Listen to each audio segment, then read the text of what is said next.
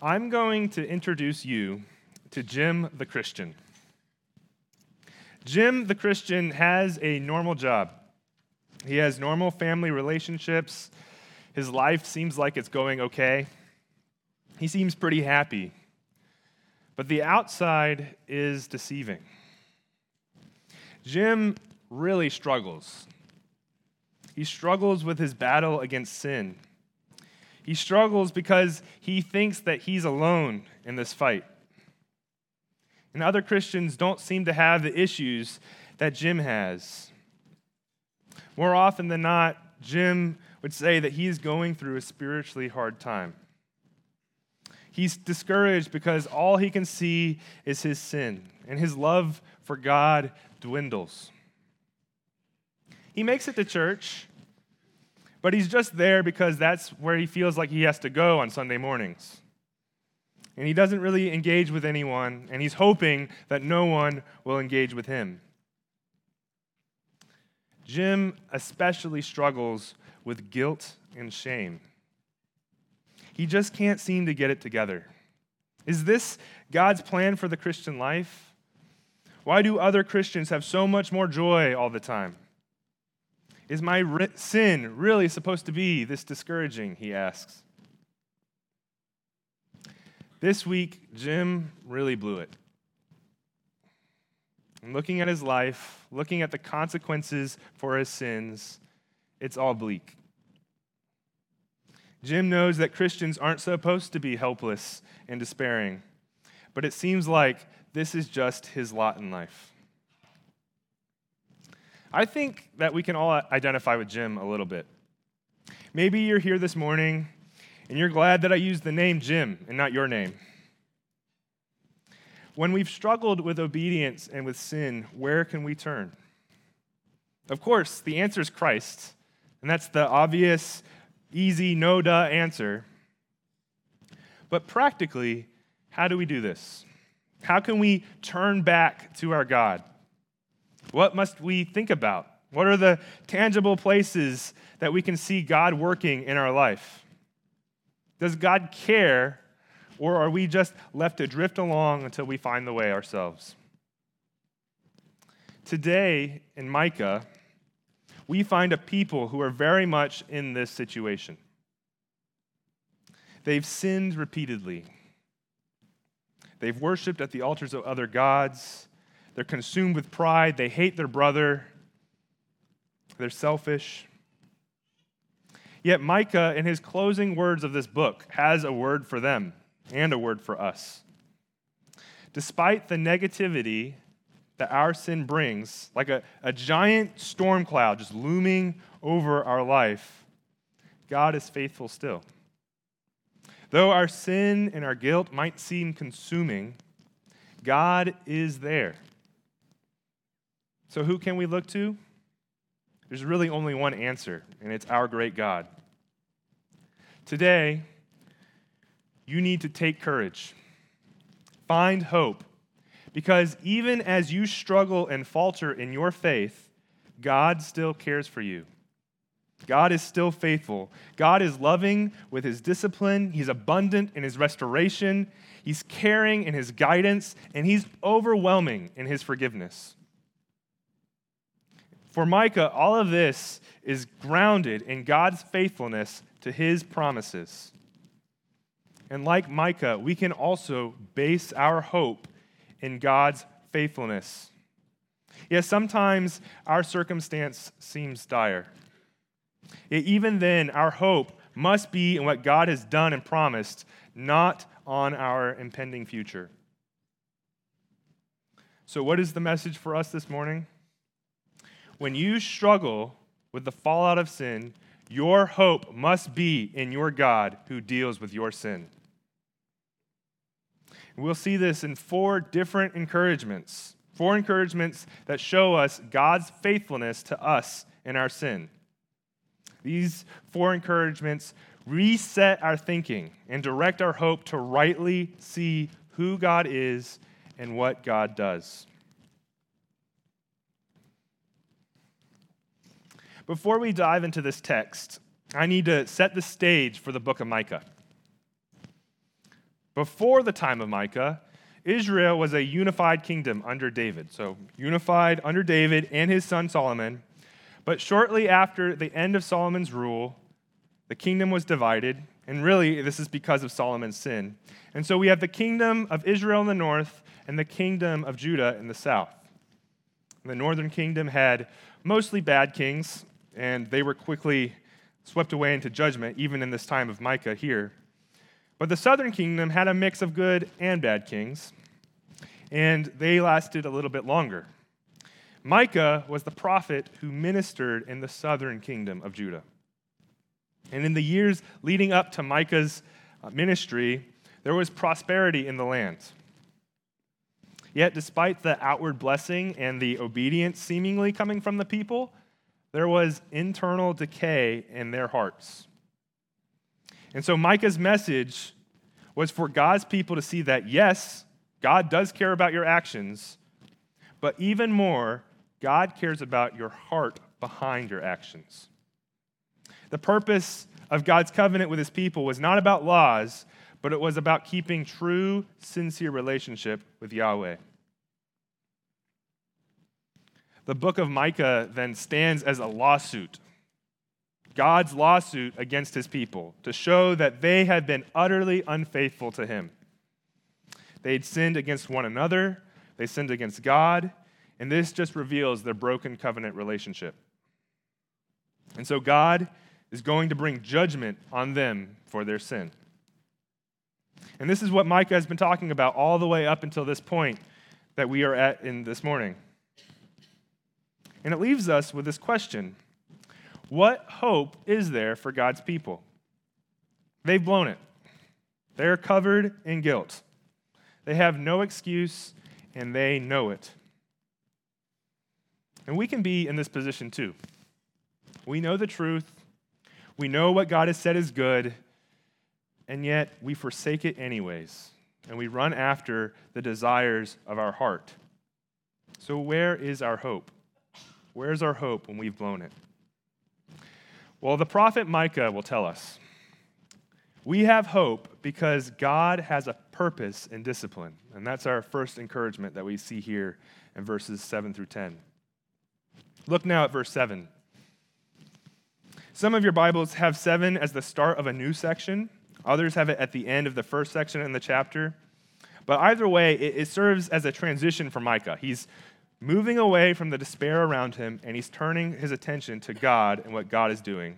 And so verse 7, "But as for me, I will watch expectantly for the Lord. I will wait for the God of my salvation. My God hears me." Micah knows who to turn to. He knows where he can find hope and answers, even in this time of distress and impending judgment. Notice that he mentions God 3 times in that one verse. God is the only one to whom Micah can turn. And so Micah's posture and his hope was supposed to be a model for all of Judah to follow in the face of the judgment that God had promised. Now, I'm sure if you spent any time in the prophets reading and just trying to understand what's going on, there have been places where you're just not sure who's speaking. Right? Is it the prophet? Is it God? Who are they speaking to? Well, we have some of that here in verses 8 through 10. Micah switches voices. He's not just speaking for himself. He's really speaking as Jerusalem herself. He's giving a voice to the proper attitude Jerusalem should have, even as she faces judgment from God. Verse 8, "Don't rejoice over me, my enemy. Though I've fallen, I will rise. Though I'm in the darkness of this judgment, the Lord is a light to me. He will guide me through this." And so Micah's word is a warning to those who will be the ones administering God's judgment on Israel. And he's saying, don't mock in this. You think that you're mighty here, but God's actually using you to accomplish his purpose. Verse 9 continues, "I'll bear the indignation of the Lord." Why? Why is Micah confessing this? Well, it's because Micah recognizes that they have sinned against God. But he also knows that after that judgment, after that discipline, God will bring me out into the light, he says, from the darkness of judgment into the light of righteousness. And then, guess what? Verse 10, my enemy will see what's really happened. How God was working through this all along. And now what a fool they'll look like. They questioned my God, but now the tables are turned, and they are really just as valuable as the mud in the streets. Okay, so what's happening in these verses? What's the big idea? Well, it's this. Micah is explaining what the proper perspective should be in the face of judgment. It's not a hopeless, despairing outlook for God's people. Actually, this judgment should provide hope for God's people. A theologian put it like this: hope is not the absence of divine judgment. Hope is the knowledge that divine judgment has a purpose. In other words, Micah is showing how God is faithful to his people even in discipline. And because of who God is, his people can have a confidence that he is doing this for a purpose that will be ultimately for their good. He's going to bring them back into the light, back into a good relationship with himself. This is a parent who lovingly disciplines their child, not because they get a vindictive joy out of it, but because the parent knows that this is best for their child to learn obedience and to learn good from evil. So let's think about how this works for us today as believers. Should we expect judgment to fall upon us whenever we sin? I didn't read my Bible this week. So if lightning strikes my car and burns it to the ground, that's God's judgment on me. I yelled at my kids on the way to church this morning. So God is going to judge me by having me hear a sermon about this morning. Well, not exactly. First, we need to understand that God has a special covenant relationship with his chosen people. That covenant relationship had these stipulations in it. If they were obedient and faithful, they would be blessed in the land. But if they were unfaithful, they would be judged and carried out of the land. And we are no longer under this covenant. In fact, as believers today, we are under a new covenant, a better covenant in the blood of Christ. And so all past and present and future sin has been judged fully on the cross. So then how can we draw truth and application from this passage? Well, I think it requires two important components. First, we need to have the right view of God. Has God changed? Does God still hate sin? And the answer is, God has not changed, and yes, God does still hate sin. So what about our sin? Well, even though we rest fully saved in Christ, we still sin, and our sin is still an affront to God. But God, in his mercy, does not leave us in our sin. He works through his word and the promptings of the Spirit to sanctify us and help us fight sin. Because we've been adopted as sons, right, as brothers with Christ, God disciplines us as his children. So hear the words from Hebrews 12, 5 and 6. And have you forgotten the exhortation that addresses you as sons? My son, do not regard lightly the discipline of the Lord, nor be weary when reproved by him. For the Lord disciplines the one he loves, and chastises every son whom he receives. So in this way, we can say that the Lord does discipline us today. Right? And it's to bring us into the light. So as we falter in sin, as you've given into the temptation of your flesh, when you click that link, when you curse your boss under your breath, when you hate your spouse, right? God does not like that. Right? He does not approve.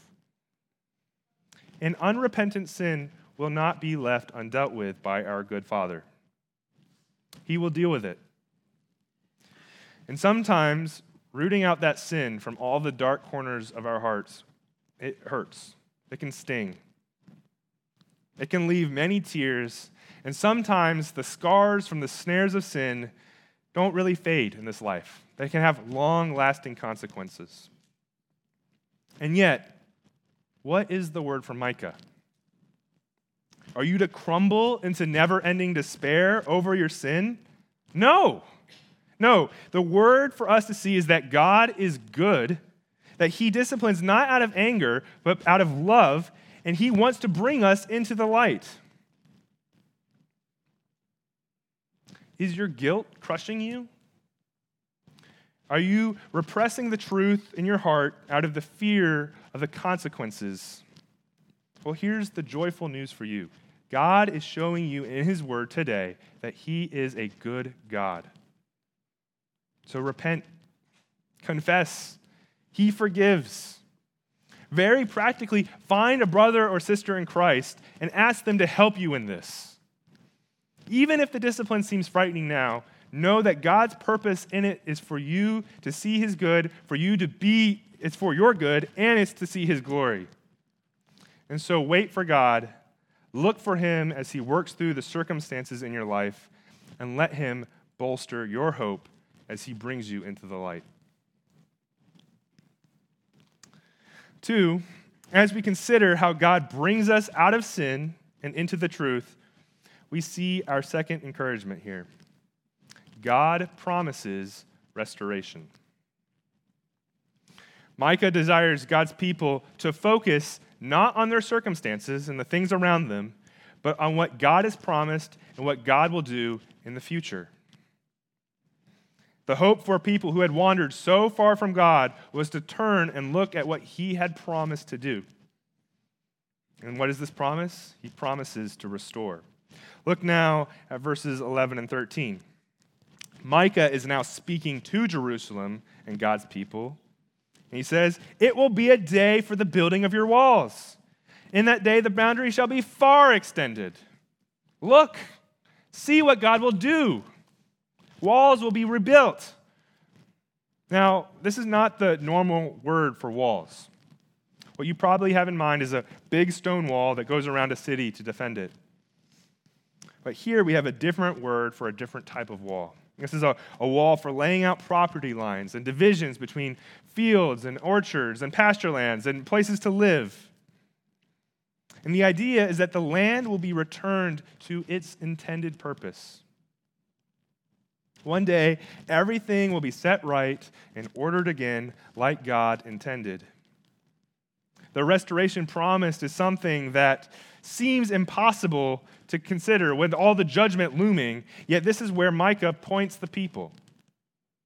So when will this happen? Look at the beginning of 11 and 12. So you see a day in that day. That's our clue.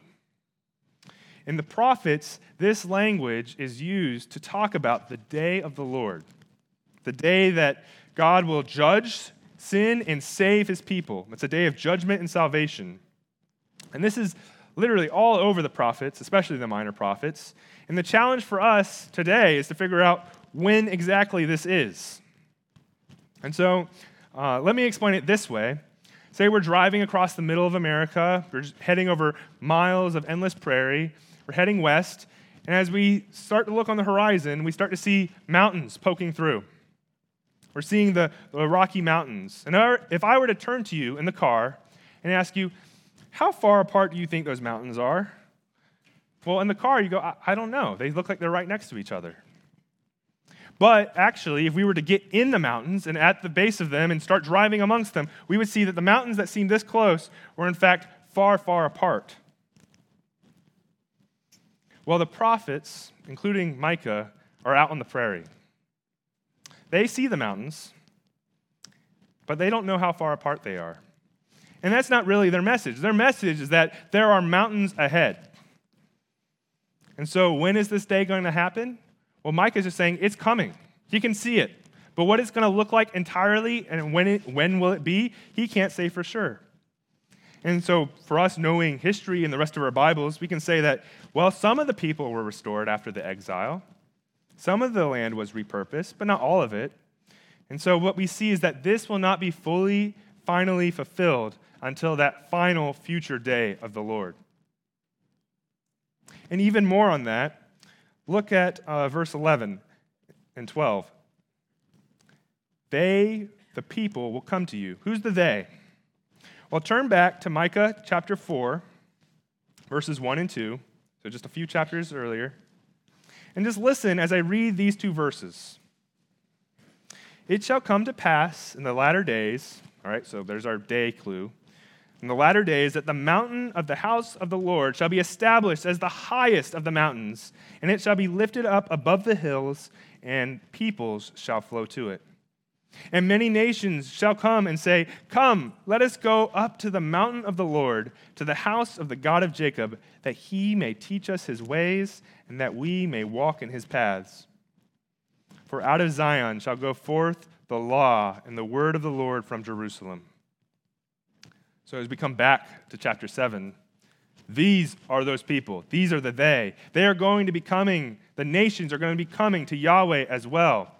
And so as God restores Israel and the intended purpose for Israel, God is also going to return and restore the global intended purpose of Israel to be a light to the nations and bring the nations to Yahweh. And so all of this will be fulfilled on that day. So what about the rest of the world? The rest of the world who doesn't come and seek out God? Well, verse 13, we can see that they are judged for their deeds. In Genesis 12:3 is really seeing its fulfillment here. I will bless those who bless you and curse whoever curses you. God has finally set the world aright. He's restored his people. He's acting righteously, and it's as he intended. And so Micah wants to remind his people in his day that this is who God is, that he's a God who restores. He doesn't give up on his people. He doesn't forsake them. They will be restored. The blessings and the promises of the land, the relationship that they have with God, all of this is going to be far extended so that even all the nations would turn to God. This is his purpose in this. This is the God that we serve. Christian, if you are downcast, if you're discouraged, if your heart is sorrowful, if your trial is consuming, look to this God. He restores his people as he's intended all along, and he will do this for you. He doesn't forget his promises. What is the key for Israel in this moment? It's that they need to look at their future, not their present. And that's the same thing that we must do. Look to your future. I want to pause right there and just give you guys an assignment. Today, at lunch, you should go around and just list out all the things that God has promised, all the things that we are looking forward to in the future. Because God is great and he will fulfill those promises. We will see those things. We will be restored as his people for all time. And so it's good to just sometimes think through those promises to us and see them very tangibly and see how others think about them, and so that we can encourage one another. Here's just one to consider, Matthew 19:29. And everyone who has left houses or brothers or sisters or father or mother or children or lands for my name's sake will receive 100-fold and will inherit eternal life. This is the promise from your God who restores. Our God's restoration is greater than anything we can imagine. So take courage. Don't be dragged down by the gloom of the present. Look to the mountains that God has put before us. Look to our great God and the future that he has promised.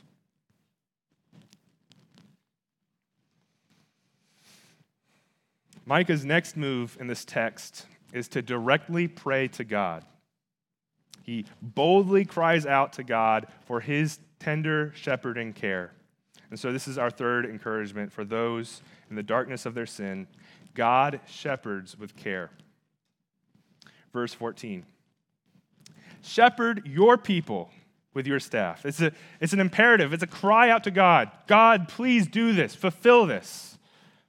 And this imagery of a shepherd is all throughout the Bible. Yahweh is the good shepherd. He guides his people and he cares for them. And throughout the book of Micah, we actually see the shepherd metaphor occurring in the context of salvation, in this context of hope. This is the shepherd king who's going to come from Bethlehem in Micah 5. And here, Micah is calling to him because he knows that this king, this shepherd, is not just a man, but he's God. And this God, right, this shepherd can guide his people perfectly. He can protect them fully. And this shepherd's flock are his inheritance. He has all authority over them for their care and provision. And they live in a special place, alone in the land that has been set for them. Right? God's people have a unique relationship with him. They are afforded a special relationship, a special place. Notice that Micah asked for his people to dwell in a specific place, in the land of Bashan and Gilead, as in the days of old. Days of old just refers to when David had established the kingdom. But what's really important here is where those two places are. They are in the northern kingdom, and Micah is in the southern kingdom. So why is Micah saying this? What is Micah assuming? He knows that this shepherd, when he comes, when he restores his people, when he's guiding them, he's going to restore the kingdom, right? He's going to be able to take them to the best places in the land. He's going to care for them in this way. And so he's looking forward to all of God's faithfulness, to all of these promises that God has made. Verse 15 is another interjection into this text. So who's speaking here? This time, it's not Micah. It's the Lord directly speaking to Israel. And what does Yahweh say? He says, "As in the days when you came out of the land of Egypt, I will show them marvelous things." Right? If there was any doubt that God would truly shepherd his people, here is the answer. God responds. He goes, "Remember who I am?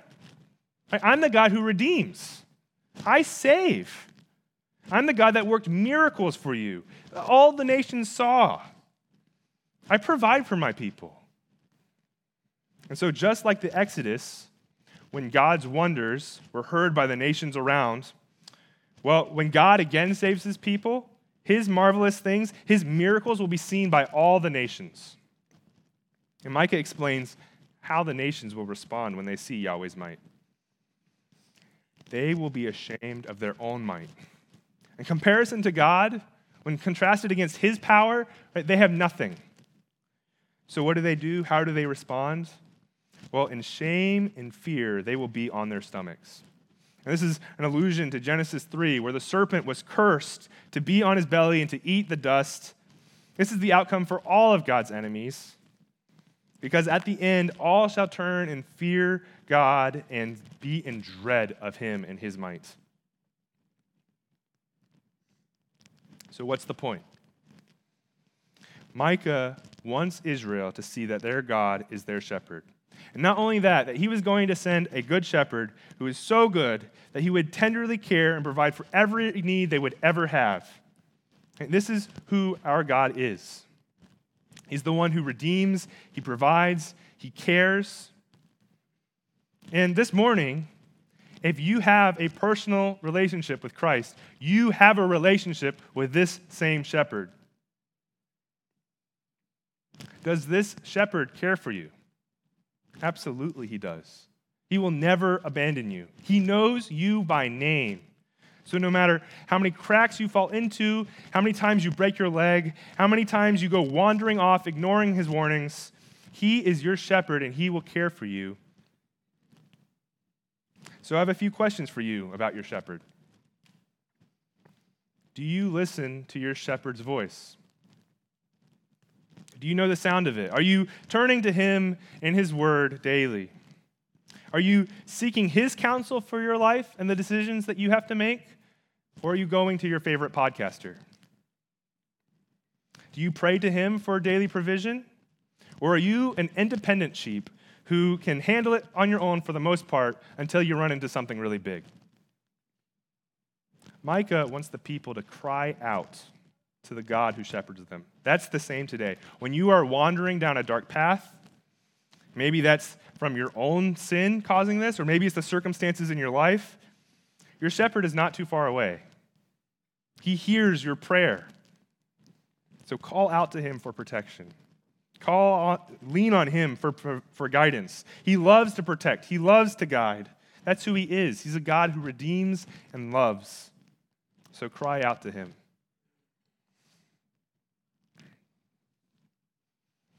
We now reach the crescendo of Micah's message. What gives hope to despairing people in sin? Well, we've seen that God has a purpose in his discipline, that God promises restoration, that God shepherds with care, and now finally, this is really the linchpin that holds all these truths together. God is overwhelming in his forgiveness. So encouragement number 4, God overwhelmingly forgives. Micah now turns to the ultimate truth that can allow for sinful people to have a relationship with a holy God. God somehow, some way forgives sin. And it leaves Micah stunned.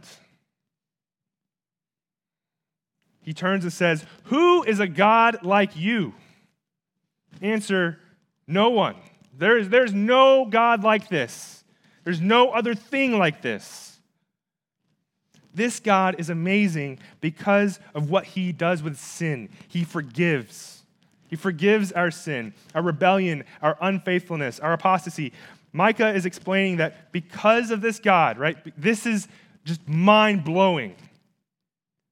It's paradigm shifting. How can he do this? Well, he pardons iniquity. Literally, he lifts it up and bears it. This is the same imagery from the Day of Atonement in Leviticus, where the scapegoat takes and bears up the sins of the people and it's sent away. He's saying God does this. God does this with our sin. He passes over our transgression, our rebellion against him, so that he can save his remnant. The end of 18 is really fascinating. He does not retain his anger forever. He doesn't cling to it. He doesn't hold on. So it's important to know what's being said here and what's not being said. Notice that it doesn't say that God never gets angry at sin. God is wrathful towards rebellion. Yet what does it say? It says that he does not retain his anger forever. So how? Does God change? Well, this is the mystery and the marvel of the Old Testament. Somehow, some way, the barrier that is between sinful man and holy God is removed. God will not be eternally angry at his people because their sin is removed from them. And this is the mystery of the Old Testament. How can God do this? And maybe Micah doesn't even fully understand how God is going to do this, but what does he know? That God will do it. That God will forgive his people of their sin. And that sin, with all of its guilt, with all of its rebellion, will still be punished, yet God's people will go free. And why? Well, it's because of who God is. God delights in steadfast love. He finds joy in forgiving sin. He has a pleasure in this thing that he is doing to bring his people to himself. This is who God is. He forgives because he loves offering mercy and showing grace to undeserving people. Verses 19 and 20 give 2 reasons why God forgives and loves in this way. God has the power to redeem. We see that first in verse 19. Micah is so confident that God will show compassion on his people again, that he'll forgive. And why is this so? It's because God himself will tread out the sins of the people. He'll subdue their guilt. He'll crush it like an enemy. Kind of brings to mind Psalm 103:12. As far as the east is from the west, that's what God does with our sin. And for the Israelites, the depths of the sea, that was associated with Sheol and with the places of the dead. And so here the imagery is just God kills our sin, crushes it to death, and tosses it where it can never come back. He can redeem his people from its clutches for all eternity. Well, where else does Micah turn to explain God's forgiveness? Well, he ends there in verse 20 by looking at God's perpetual faithfulness. He's confident that God is able to forgive because God has shown faithfulness to his promises. God will not forsake what he's promised. He will bless his people, and through them, bless all the peoples of the earth. And so Micah bases really all these different hopes that we looked at this morning on this fact that God is fully faithful to his promises. Christian, God has not changed. And if anything, we see all of this so much clearer because of the cross. So when we're disheartened by our sin, our lack of growth, our repeated failures, come and gaze at this wonder. God forgives. Who is a God like you? God, how can you forgive my sin? How can you pardon it?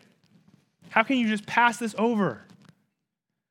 Well, the answer is found in Jesus, our good shepherd. See, God doesn't just put all of his anger towards sin in a trash folder and then click erase. No, the only way that your sin is pardoned, that your rebellion is passed over, is that your Savior was crucified for you. He took the whippings. He took the nails in his hands. He took the tortures of the cross and the wrath of God upon himself so that he could take your punishment, so that he could forgive. And not only this, God delights in doing this because of his love for us, and this is how he shows it so clearly in the gospel.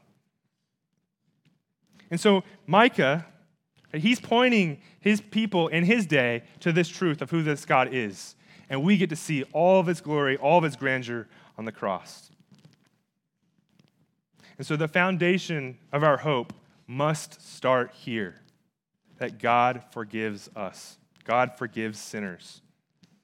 And so, Christian, when you struggle with the consequences, the guilt, the distress, the continual letdowns, what must you know? Know that God forgives to the uttermost. The penalty is paid. It's who he is, and it's how he loves.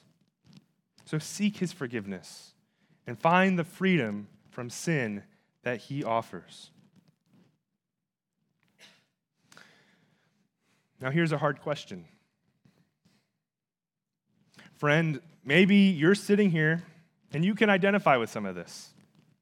Maybe you feel the guilt for your sin, but it's something that's uncomfortable for you to talk about. Despair is something that you try to avoid. Maybe you're here because you think that you can persuade God to accept you by your actions, and that your church attendance is just another check mark on your report card. Well, here's the question. Do you have a true relationship with God? In each of these passages this morning, there were two groups of people. One group had hope and was promised forgiveness and salvation, and the other group rejected God. They rejected his promises, and ultimately, they'll reject God's forgiveness and face eternal judgment. So which group are you in?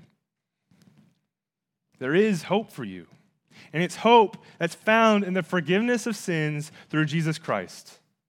So repent of your sin. Turn and trust in Christ alone for salvation.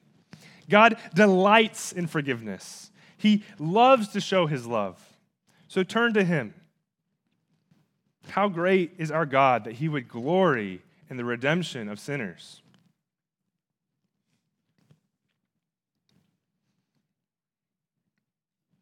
I want to turn back to Jim the Christian from our introduction. But I want you to put your name in there instead of Jim's. It's Tuesday afternoon this week, and you've blown it again. You did something dishonest at work. You lusted after someone in your mind all day. You yelled at your kids in anger. You gave into that temptation that no one even knows about. You're Jim the Christian, and despair starts to set in. Like you're never going to get out of this. Sin and its yuck are just all over you. And maybe the consequences you think are so big that you can't fess up. that you need to hide this, to bury this, and try to forget about it. You think your condition is hopeless. Well, here's the word for you today. There is hope for you because of who our God is. God works through our sin to bring us out into the light. God has promised to restore us. God himself will protect and guide you. And most wonderfully, God will forgive you of your sin. And this is not because of who you are, but it's because of who God is. So turn to our faithful, forgiving God and find your hope. Let's pray.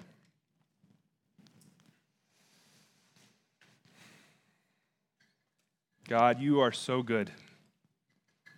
You are so great, and I pray that our words would be like the prophet Micah, that we would just exclaim, who is a God like this? Who is a God like you? Lord, help us this week. Humble us. Show our sin to us so that we can honor you and glorify you, and asking for forgiveness. Lord, help us to praise you through the truths in this passage.